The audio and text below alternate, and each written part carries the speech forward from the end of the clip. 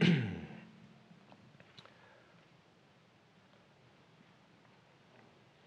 you all want to go ahead and turn to Matthew 28, that's where we will be this morning. Many of y'all probably already know I didn't grow up in church. I wasn't saved and become a Christian until my early 20s. But Easter Sunday wasn't something foreign to me. You know, it's one of the maybe 2 times a year that I darkened the door of a church. Because my grandmother was Catholic, right? And so if we were going to spend Christmas or Easter with her, we were going to church.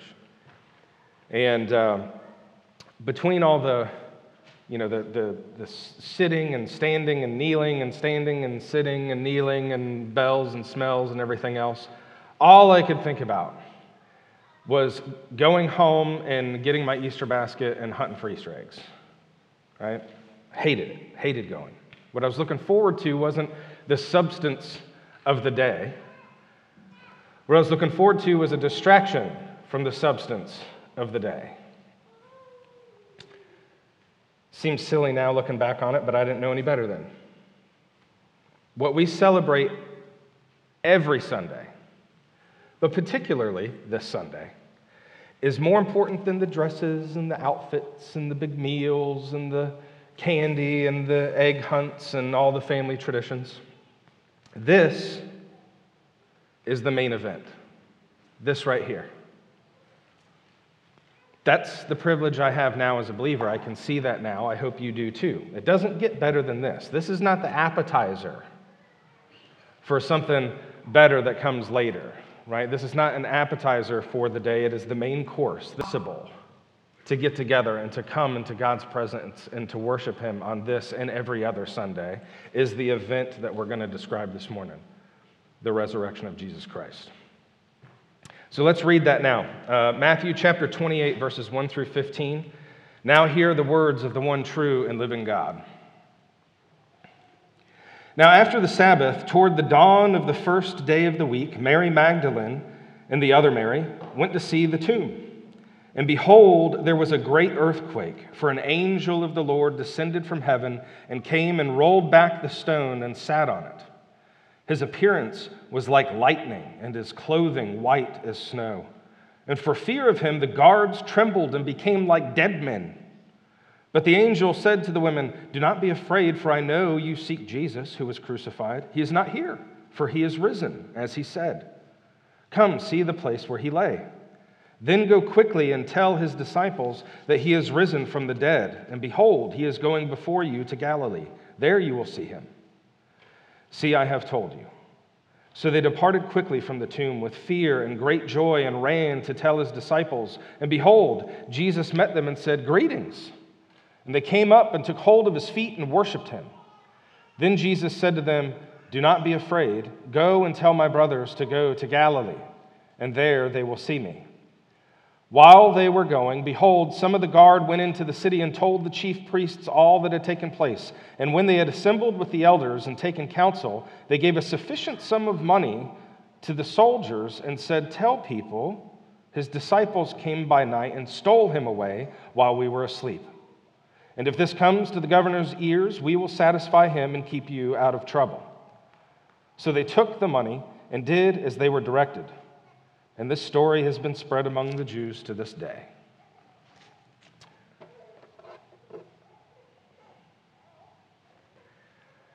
Do you believe that? Plenty of people will tell you you're a fool to believe that. There's no rational explanation for that. People don't just come back to life. You'd have to believe it blindly. You'd have to remove your brain and forget all reasoning and just set all of that aside in order to believe that Jesus rose again from the dead.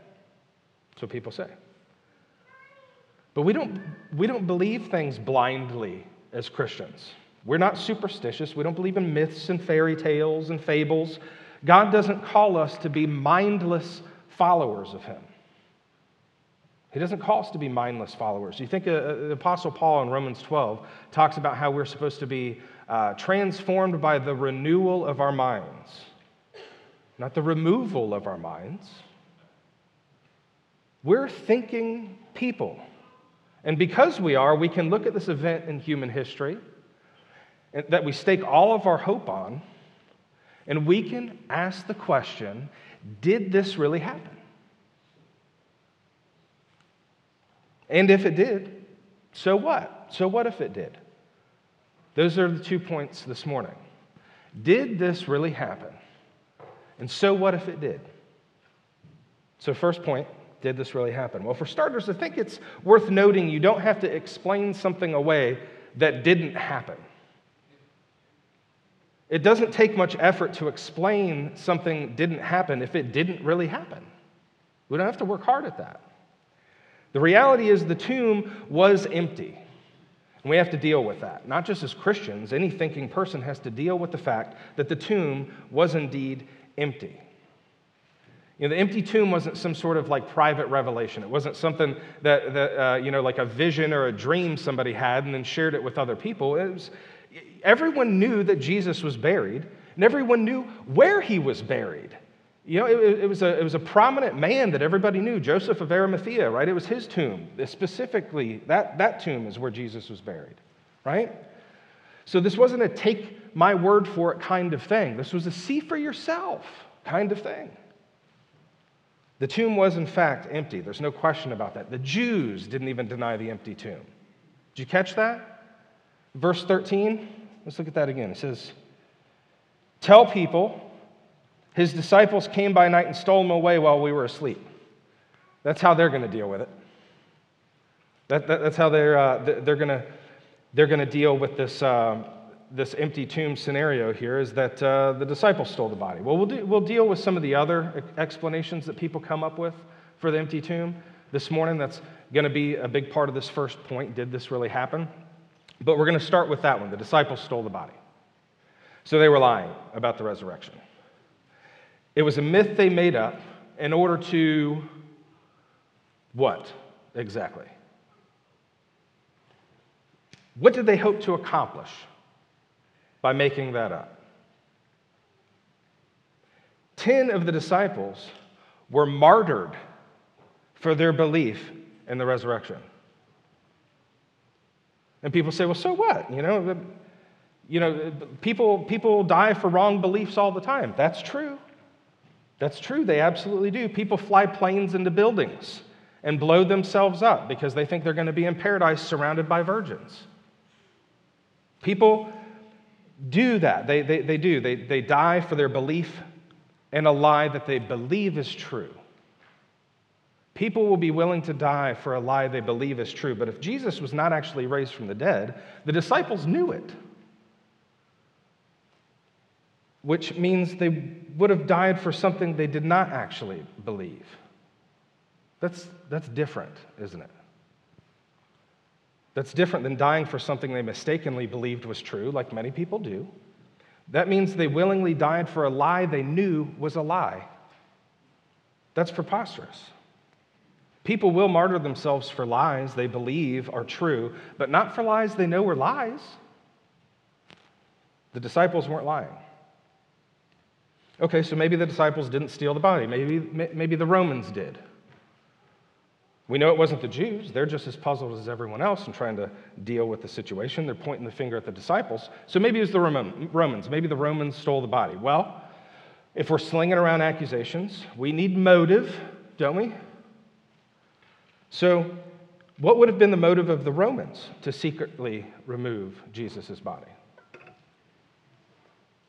Long dramatic pause so I can have a sip. We know they wanted Christianity stamped out, didn't they?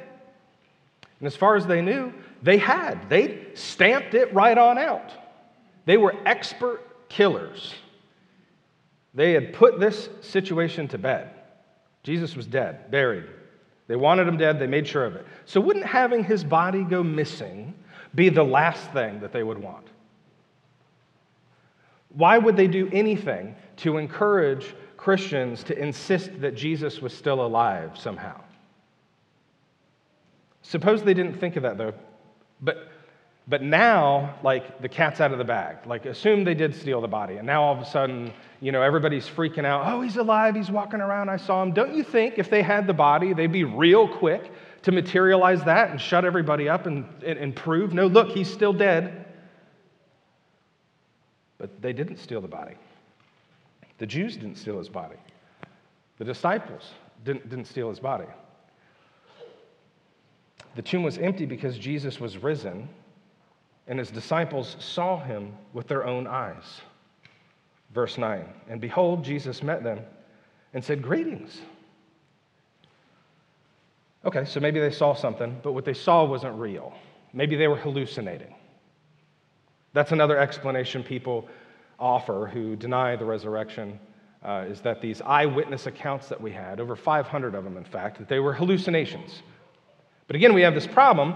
If there weren't any eyewitness accounts, we wouldn't have to try so hard to explain this away. But there were lots of them. Lots of people saw Jesus alive. Like I said before, you don't have to try very hard to explain something didn't happen if it didn't really happen.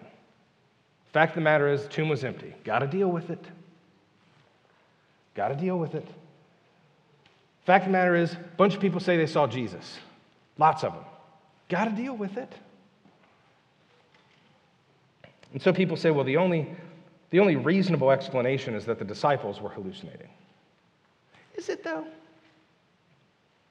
Is that a reasonable explanation? First of all, if there's anything we know about hallucinations, it's that you can't touch them. Because they're not real. Isn't that the point of the argument? But it says here at the end of verse 9, they saw Jesus, he spoke to them, and they came up and took hold of his feet and worshiped him. They saw him, they heard him, they touched him. Well, maybe they just thought they did. They hallucinated that part too. Okay, well, if there's anything else we know about hallucinations, it's that they are personal. They're individual.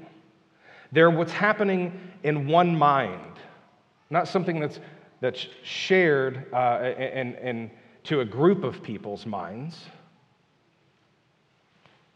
We don't share a mind. We have our own.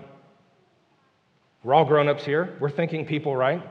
So we know that's kind of silly. It'd be like me walking in this morning and saying, hey, wasn't that an awesome dream I had last night? We don't share a mind. This objection to the biblical account of the resurrection that they were just hallucinating is groping at some natural explanation. But what's funny about that is that there's no natural explanation for group hallucinations. None. Not only that, it still doesn't explain the empty tomb. We know it wasn't the disciples. We know it wasn't the Jews. It wasn't the Romans. Now, what happens at this point, if we're having this conversation, we have somebody who's doubting the resurrection, this fundamental point of our faith, what we're staking all of our hope on, is people get frustrated. They go on the defensive and they say things like, oh, that's just, some legend the big, bad, corrupt church came up with to control weak-minded people like you. People do say that, Maybe not people you know. People do. People say it. I used to say it. There's two problems with this, though, this idea that the resurrection story is just legend or that it's propaganda. Legends only emerge when you're so far removed from the time of the event that actually happened to be able to make the tale plausible. When there's no one around anymore who could say for certain whether it happened or not. A legend is a story coming down from the past, but this story is immediately circulating and is widely circulating just a few years later. So much so that Christians were being executed for saying that they had seen the risen Christ with their own eyes. That's just not how legends work. These are not stories told about an age long past. These were current events being documented shortly after they happened. So maybe it's not a legend then. I'll give you that. Maybe it was propaganda by the church to justify their existence. Okay. Political propaganda was a thing in the first century. People could circulate information to promote or publicize a particular political cause, but the Gospels don't present like propaganda. If you and I were to put together a propaganda piece, we would want to look as credible as possible, wouldn't we? If we really need people to believe us and take up our cause, we're going to make ourselves look the best we possibly can, and we're going to make our cause look like the most advantageous thing anybody could want to do. The problem is, the disciples don't look like the sharpest knife in the drawer, if you read the Gospels. There's actually a lot documented in the Gospels that discredits the disciples. I mean, even Peter, Peter, man. Even Peter denies Jesus 3 times. Well, we don't want that in there if we're trying to get people to buy into this thing. We don't want to tell people about that. We wouldn't want to put that in there. We wouldn't want to show people that Jesus' closest followers doubted the resurrection. We wouldn't tell them about doubting Thomas. And we certainly wouldn't expect people in the first century to accept the testimony of women who were the first to find the empty tomb. Because that's just not how things worked back then. We'd definitely leave that part out. We would come up with some other way of explaining that. Because during that time, in this time and place and culture, women weren't valued the way that God values women. Their testimonies were unreliable. So we're going to lead with that. So if the Gospels and the account of the resurrection is merely propaganda, that's the point. It's the most backwards way of accomplishing the goal of rallying support and forming public opinion anyone could dream of. Here's what we're left with then. It really happened. It really happened. This very unclever band of disciples actually saw the risen Lord. It's not just a myth. It was an event that actually took place, and because it did, we have to deal with it. Let me pause here for a moment and ask you, how have you dealt with it? Have you dealt with it? Something happened here. Something happened that can't be ignored. You can't just pretend nothing happened. Something happened, and you have to deal with it. If it didn't happen, you wouldn't have to deal with it. There'd be nothing to explain. But this must have an explanation. So how do you explain it? The only reasonable explanation is that it actually did happen. Jesus was crucified, died, was buried, and on the third day, he rose again from the dead. Just like we confessed in the Apostles' Creed. It's what Christians have believed for going on millennia. So did it really happen? Yes, it did. Point number 2, so what?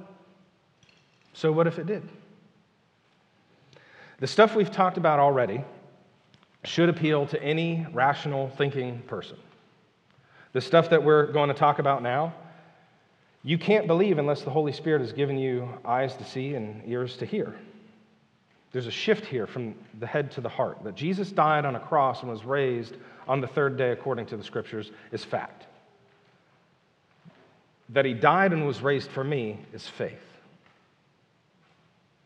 Your belief isn't what makes it true. But it is the difference between Jesus coming back to be with you and Jesus coming back to get you. The resurrection is so significant, y'all, because it moves from God in humility to God in power. The cross shows us Christ in humility, being born a man and sacrificing himself to unite us to himself. The resurrection shows us Christ in power, ruling the nations. There's no election, by the way. You don't get to vote. He's your king whether you like it or not. The difference is whether you are his loyal subject or one of his enemies that he promises to vanquish. So the resurrection moves us from Christ in humility to Christ in power. The title of the sermon, if you look there, is A Tale of Two Gardens, and now that starts to come into focus and make a little bit more sense. The first garden, the Garden of Eden, was a garden before sin reigned. The second garden is a garden after sin's reign was defeated. That's where you are now. What's in the middle? That stuff in the middle, that season where the world was enslaved to sin and death, has passed. The man in the first garden, Adam, had a responsibility to guard it and to keep it, to be fruitful and to multiply in it, to tame it and to fill it. In the second garden, the second Adam, Jesus, had the same responsibility, to guard it and keep it, to tame it and fill it. And because he has represented man in his obedience and sacrifice, he also represents man in his mission to have dominion in the earth and to fill it with his righteous image bearers. And get this, in John's account of the resurrection, Mary Magdalene's crying outside the tomb because he's gone. And then she sees Jesus, but she doesn't recognize him, and assumes he's like a groundskeeper for the tomb area there. She thinks he's a gardener. What's he doing that would make her think that? Gardening, maybe? Something's changed now. Now that he's defeated sin and he's returned from the dead, there's something different about the created order. God's new creation has begun. Behold, he is making all things new. There's a scene in The Lion, the Witch, and the Wardrobe where the ice and the snow that has covered Narnia for as long as anyone can remember begins to melt, and spring is coming. What was dead and dormant is coming alive. The curse is being lifted. God has dealt with the problem of man's sin and the curse on creation because of it, and he has dealt with death itself. That's what he is risen means. It means something. It's not just something we say. It's not some abstract reality. He wasn't just raised in some spiritual sense either. He was raised bodily. He promises to raise our bodies. You know, Christianity is the only religion that values the physical. You know, every other religion tends to value the spiritual and emphasize the spiritual and trash the physical. In some religions, the physical is actually evil. Christianity says, no, the physical is good. It was made good. It was corrupted. It was disfigured and distorted, but it has been redeemed and consequently will be restored. The body matters. We will be raised bodily like he was. Do you believe that? God's people have always believed that. Always. They've always believed that. Down to their bones. Figuratively and literally. Y'all ever read what the Bible says about bones? This is cool. Watch this. Genesis chapter 50, verses 22 through 26. Joseph is about to die at 110 years old, and he says to his brothers that God will surely visit you. Hebrews use repetition when they want to emphasize something, remember? God will surely visit you and bring you up out of this land, Egypt, to the land he promised Abraham, Isaac, and Jacob. This is long before the Exodus out of Egypt. And Joseph is saying, God is going to visit you, really visit you. And didn't he? And he's going to take you from here to the place that he's promised. And then he makes them swear, verse 25, you will carry up my bones from here. Joseph is expecting to make the trip to the promised land with him. I'm coming with y'all. Verse 26, they embalmed him and he was put in a coffin in Egypt. Exodus 13, 17 through 19, they're giddy up, let's go, we're out of here, right? We're finally on our way. They're getting out of Dodge, okay? And they're about to leave Egypt. Oops, don't forget Joseph. Get Joseph's bones. He's coming with. Pack them up. Joshua chapter 24, 32, still carrying the bones of Joseph. 500 years later. 1 Samuel 31, the bodies of Saul and his men are hung as trophies by the Philistines after they were conquered. And the Israelites take the bodies down, they burn the flesh, and they buried the bones in Jabesh. 2 Samuel 21, David goes back to Jabesh Gilead, digs up the bones of Saul, Jonathan, and the others hung on the wall, and buries them in Benjamin and in Israel. He goes back across the Jordan River and brings them over to where they belong. This is a cool study. This is a cool study. There's more verses like this I wish I could share with you. 1 Kings 13, 2 Kings 13, 2 Kings 23, Ezekiel 37, and others. The point is this: God's people have always had a correct concept that there would be a physical resurrection of the dead, although they didn't have the fullness of that concept. We do. We have the fullness of that concept. That's why we celebrate Easter, isn't it? Isn't that the reason for the new dresses and the outfits and the big meals and the Easter egg hunts? If not, then why do you do it?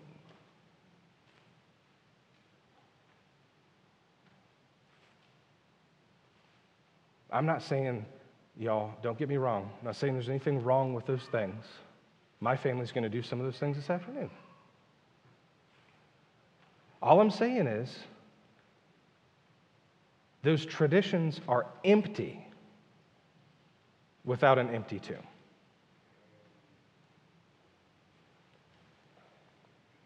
So the question we started with was, did this really happen? And the second question was, so what if it did? So here's the so what. Y'all are going to die. You're all going to die. Oh, that's bright, chipper Easter sermon. But y'all, we're thinking people, remember? Our religion doesn't have to pretend. We don't play make-believe. God is the God of truth, and that's the truth. You're all going to die. But if Christ died for you and you are reconciled to God by his blood through faith, you share in his death and resurrection, and you have this hope. That though you die and will be buried, you too will be raised to rest with him in the land that he has promised, and he has promised you the world with him in it. Christian burial is not the disposal of a body, it is the deposit of a body for safekeeping. Because one day Jesus is coming back to make a withdrawal, to take us, all of us, bodily, all of us, to be with him forever in a physical place that he never gave up on, but that he restored so we can enjoy perfect fellowship with him in it, like it was in the first garden when God walked with man in the cool of the day. That's what we have to look forward to. We say on Easter Sunday, he is risen. And then someone replies, he is risen indeed. That's an old greeting dating back to the 4th century. And that's awesome, but I would suggest we add, and behold, he is making all things new. I would suggest we add, and behold, he is making all things new, because that's why he was risen. That's why he was risen. The resurrection wasn't Jesus' final act. It was the beginning of the final act. They knew that then when they used to greet each other that way. He is risen. And I think it's easy for us to forget it now. But he is making all things new. If you believe the resurrection this morning, you must believe that too. So go party, go celebrate, go eat rich food and drink your best wine. Let your heart be glad because you know this is true. It really did happen. And you know why it matters. Let's pray. Lord our God, Father, Son, and Holy Spirit, from before all time, you had this plan of redemption. That included you, Lord Jesus, coming and taking man's place so that you could do what we couldn't, which is obey perfectly. So that you could die the death that we deserve for our sin. So that you could conquer sin and the grave. And Holy Spirit, we thank you that you apply the benefits of that redemption to us. Father, I just ask that you would do that this morning in this place and in your church all over this country and around the world. Would you open eyes? Would you give eyes to see and ears to hear? Would you let the truth of your gospel take root in their hearts and to continue having your desired effect on the people and nations around us for your glory and for our good? Lord, would you do that?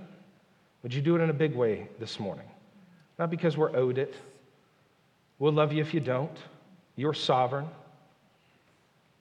But God, astonish us.